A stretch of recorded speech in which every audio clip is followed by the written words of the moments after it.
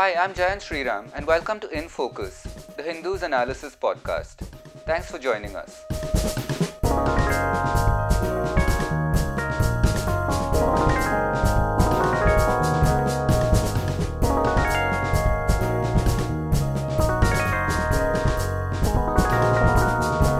In today's episode, we focus on strategic affairs, and in particular on the Quad alliance between India, the US, Japan, and Australia.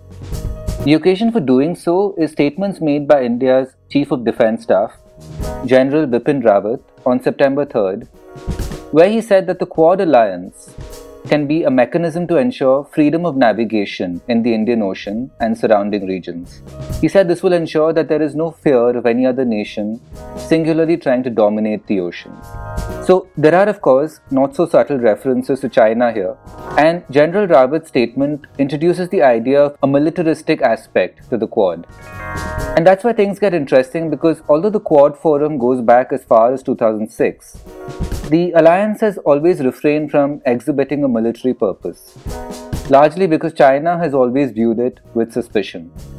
India thus far has also been wary of joining any kind of military alliance that would involve it choosing sides between any of the world's superpowers.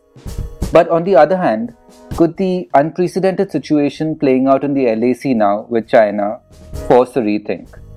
And is that what General Rawat's statement was hinting at? Joining me on the podcast today are Suhasini Haidar, the Hindu's National and Diplomatic Affairs Editor, and Defence Correspondent Dinakar Peri.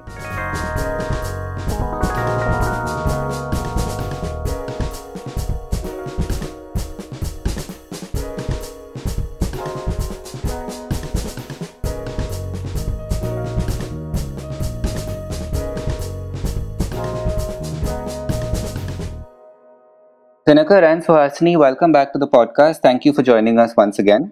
Thank you. Thank you, Jen. Thanks for having us on. So, Dinakar, we'll start with you. It's been a few days now since the second flare up along the LAC, so we've had a couple of days now to contemplate and get some more good reporting in as to what's actually going on. So, I'll just start with that kind of status update from you. What do we know so far about the extent of this second flare up, and what are both sides saying?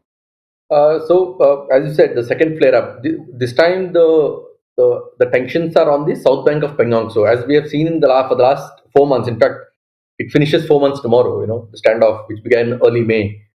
Then it was largely focused on 4 or 5 areas, standoff areas. And one of the biggest was north bank of Pengong, so along the finger area, where Chinese came in, built up till finger 4 of Pengong. So now in this fresh escalation in tensions, on the night of 29th and 30th, the army said that Chinese tried to did some provocative movements and attempted to come close to some of the unoccupied peaks on our side of the LAC, line of actual control, in the Chushul sector on south bank of Pengong. So to preempt that, the army said they have undertaken some movements, dominated some heights and features which were unoccupied since 1962 war, and on our side of the line of actual control.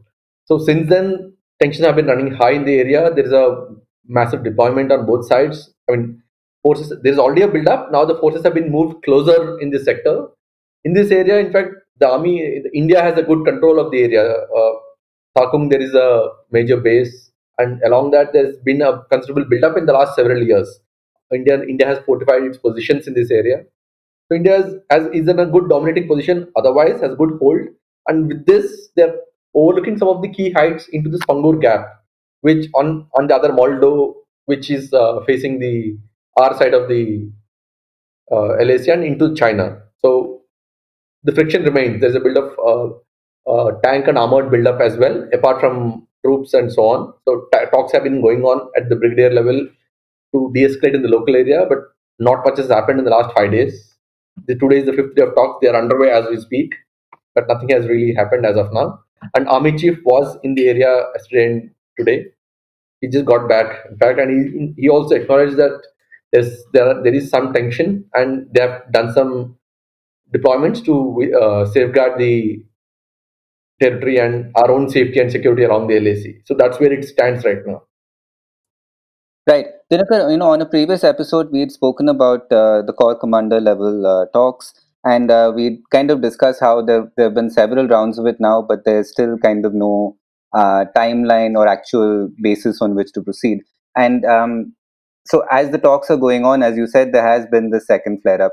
So, is there a sense that there is a major disconnect now between what's happening in those talks and what's happening on the ground? Yes, that certainly seems to be the case. I mean, there have been 5 rounds of Corps Commander talks so far, other than at the lower level, Major Generals and Brigadiers, and also the diplomatic level talks, WMCC. But so far, apart from just the initial first phase, even the what do you call, even the first partial phase of disengagement, things have not moved at all. Even this had happened late June and in the first and second week of July, where Chinese have moved back from the tension site in Galwan and then the patrolling point 15.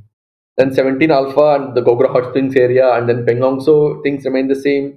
Chinese continue to occupy the ridgelines of Finger 4, where they just moved back from the base but remain on occupying the high ground on Finger 4. And so that's where the disengagement process has stalled practically.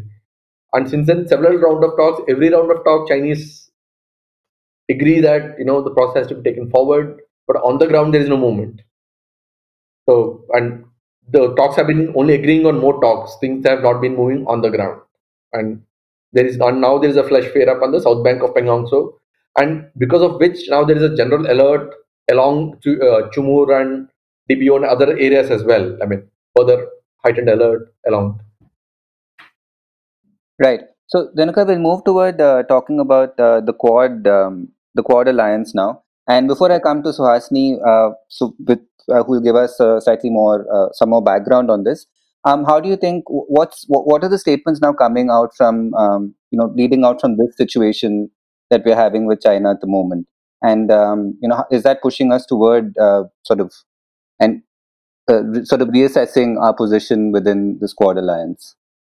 So that's in fact yesterday, Chief of Defence Staff General Bipin Rawat made a statement, made some comments speaking at a webinar, which were quite significant because they are a departure from our stand on Quad, where we have been quite reluctant to engage Quad beyond a point. We have said it was a mechanism for discussing strategic issues, but we never really we shied away from giving it a military aspect or military angle to Quad, despite several suggestions and speculations.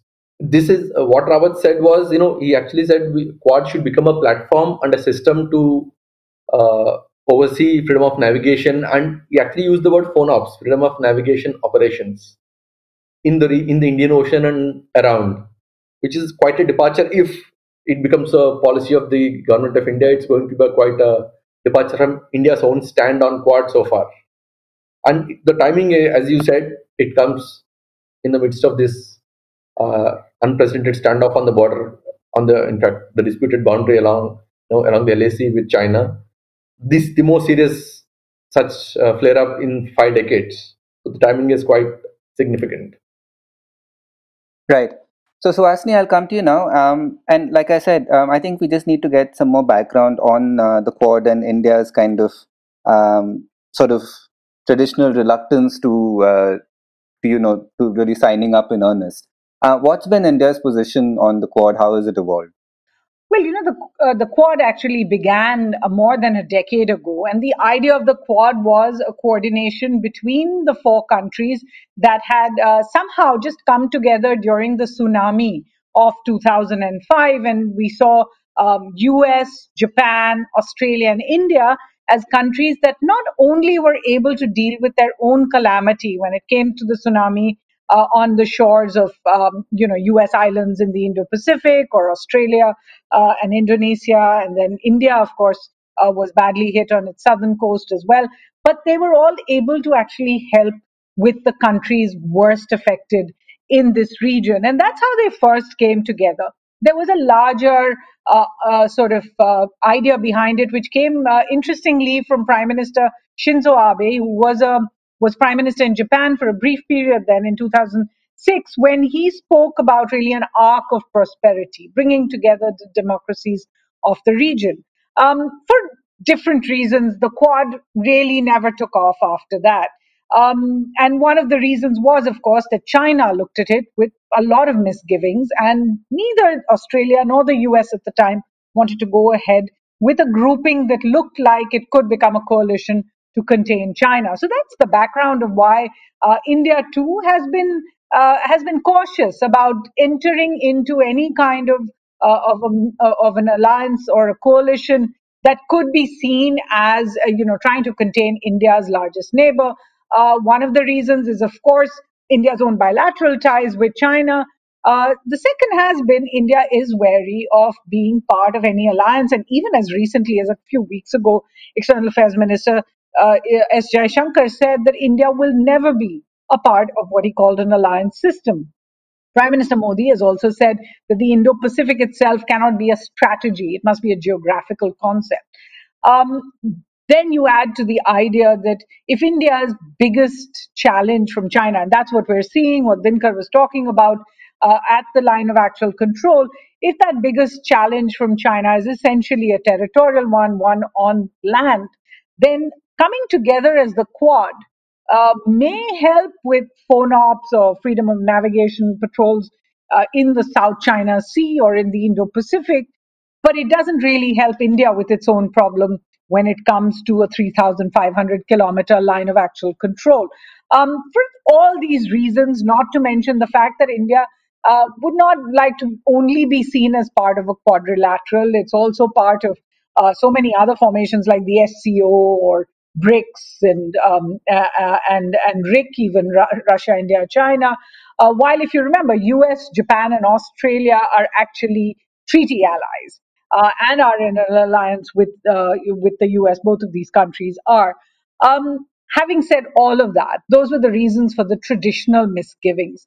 But perhaps what we're hearing from the CDS, and Ditka's absolutely right, it's startling to hear the Chief of Defense Staff speaking in terms of specific operations, military operations to be conducted as a part of the quadrilateral. Perhaps that is something that has emerged really from the way India has perceived its challenges over the last few months. China's continuing aggressions at the line of actual control, the continued failure, if you like, of talks at various levels, and even when the talks deliver an agreement, that agreement does not seem to get implemented on the ground. Given all of that, it does seem as if what the CDS is trying to say is if this is not going to work out, India is open to re-looking at and reviewing some of the areas where in the past, out of some consideration for China, India perhaps didn't look before. Right. And so over the past few months, we have to note that India is not the only country that has been facing trouble with China. Australia and Japan have also shared similar concerns. So in this period, especially just going back to when our own border trouble started with China, has there been an increased push from Australia and Japan for India to join? Well, there is the overarching situation we find ourselves in, and it should seem completely disconnected, but it isn't, and that is the coronavirus pandemic. The Right. idea that originated in China, and yet China somehow failed the world when it came to informing the world about what this pandemic would mean, how to counter it. And China was ahead of the rest of the world, so there was time for it to have warned the rest. There's been many misgivings about China's role in the coronavirus pandemic. And we even saw Australia, for example, taking China head on and trying to launch some kind of an inquiry into whether the virus had originated. Other countries joining in as well. So there has been a lot of tensions when it comes to this particular theater, if you like, over the last few months. Then there is the US-China tensions that began really after in January when they had a mini trade deal go through. But after that, it is clear that the Trump administration is now taking China head on.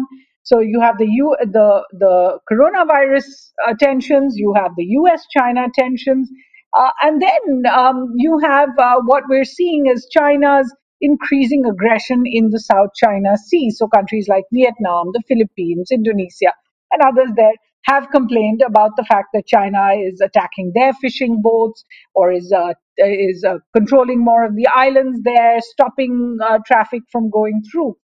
In the middle of all of this, and it really is not necessarily connected, but it's part of the larger palette, is what we are seeing as the LAC tensions. And I think that's essentially where we are when it comes to whether we tie up with other countries to deal with China or we essentially keep this bilateral is really the biggest indicator of the way forward. Remember, up till now, India has not really raised the issues with China and the bilateral, the line of actual control tensions, the other tensions that they've had between Delhi and Beijing, and then of course India's retaliation when it comes to economic measures. None of these have been raised publicly with a third country. But it may happen as the crisis continues across the line of actual control that actually tactics change, strategies change as well. You were mentioning what Australia and Japan are looking for. Let's be honest, one single indicator could be the Malabar exercises. And Dinkar can tell you more about the significance of the Malabar exercise. But it's an area where India has been regularly exercising with the US. It also then added on Japan. And yet has, despite several requests from Australia over the last few years, has not yet announced that Australia would be a part of it. If they do join the exercises and the Quad gets, if you like, quote unquote, militarized in that sense, I think that would be one single strong message that would go out from India and it would be a shift from the past. Does the CDS's statement really point to that? We don't know yet because that announcement has not yet been made. Right. Yeah, no, that's a good cue. Dinakar, can you tell us a little bit more about the Malabar exercises? Because I've only read about this in passing. Perhaps it's something that we could explore a little bit more in detail. What are these exercises, and what has been the recent conversation around them? As Suhasini mentioned, Malabar has grown from strength, which began as a bilateral India-US naval exercise. Even as a bilateral, it was limited in scope at one point of time. And as the relationship and strategic cooperation improved, the scope and complexity of the exercise went up.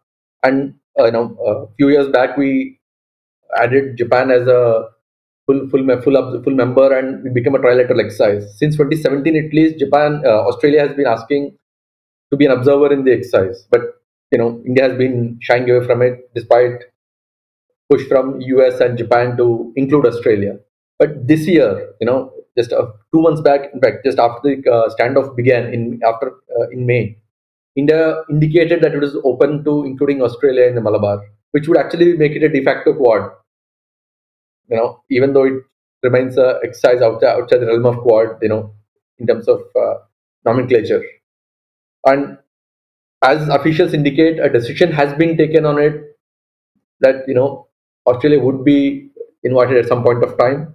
But a formal invitation on this is awaited from the Indian side, and there were some indications that a decision or an invitation would be extended probably for this round of the exercises, which are scheduled sometime end of November tentatively, and in fact delayed because of the COVID pandemic as of now. So that has to be seen. But the fact that India is now open to having Australia in Malabar is itself a messaging in some way.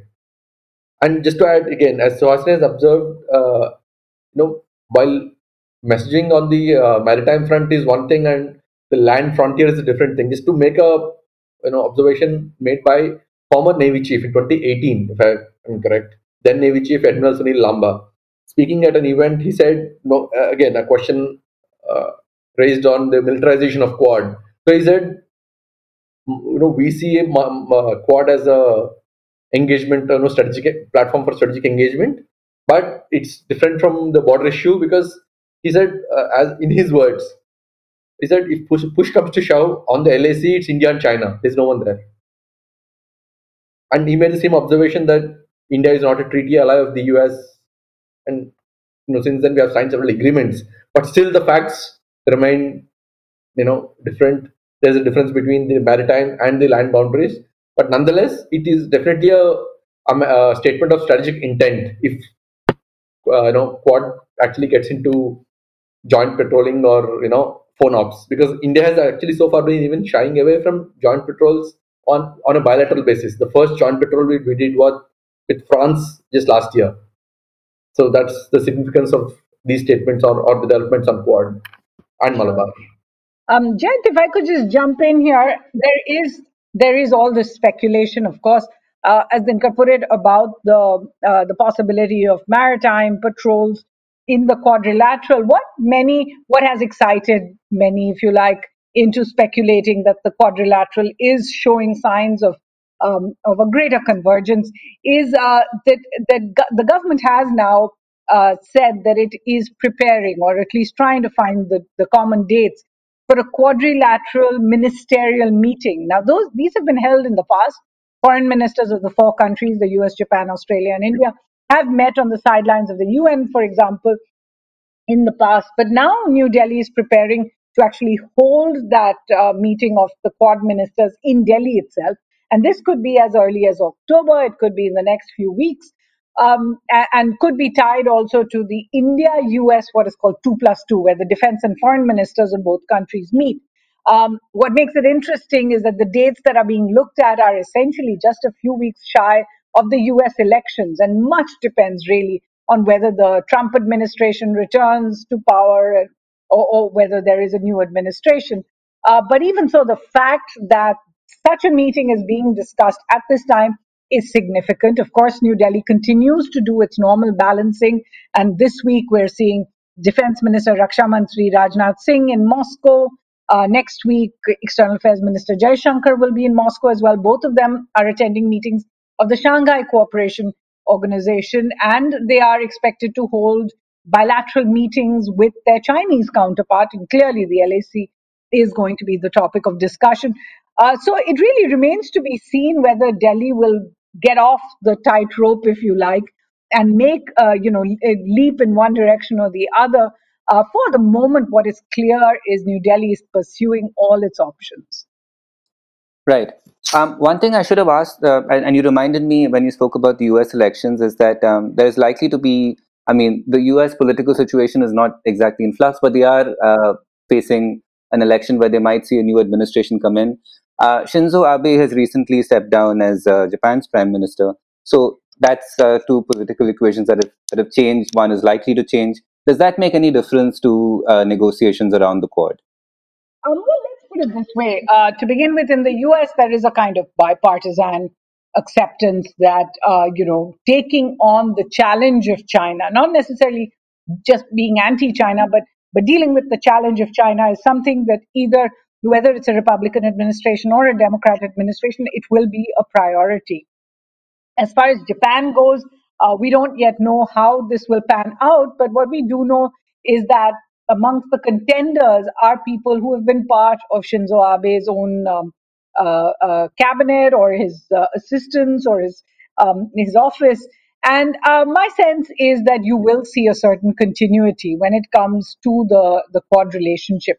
What's going to be key, and what is really going to be what will decide the future, if you like. And External Affairs Minister S. Jaishankar at a book launch this week for his own book called The India Way really said that the two driving forces in the world today is the US's retrenchment from multilateralism, the US's retrenchment from its alliances, and China's aggressive rise. And he said this is something that is going to decide what will happen for the future of all countries dealing with the two, for the entire world, in fact.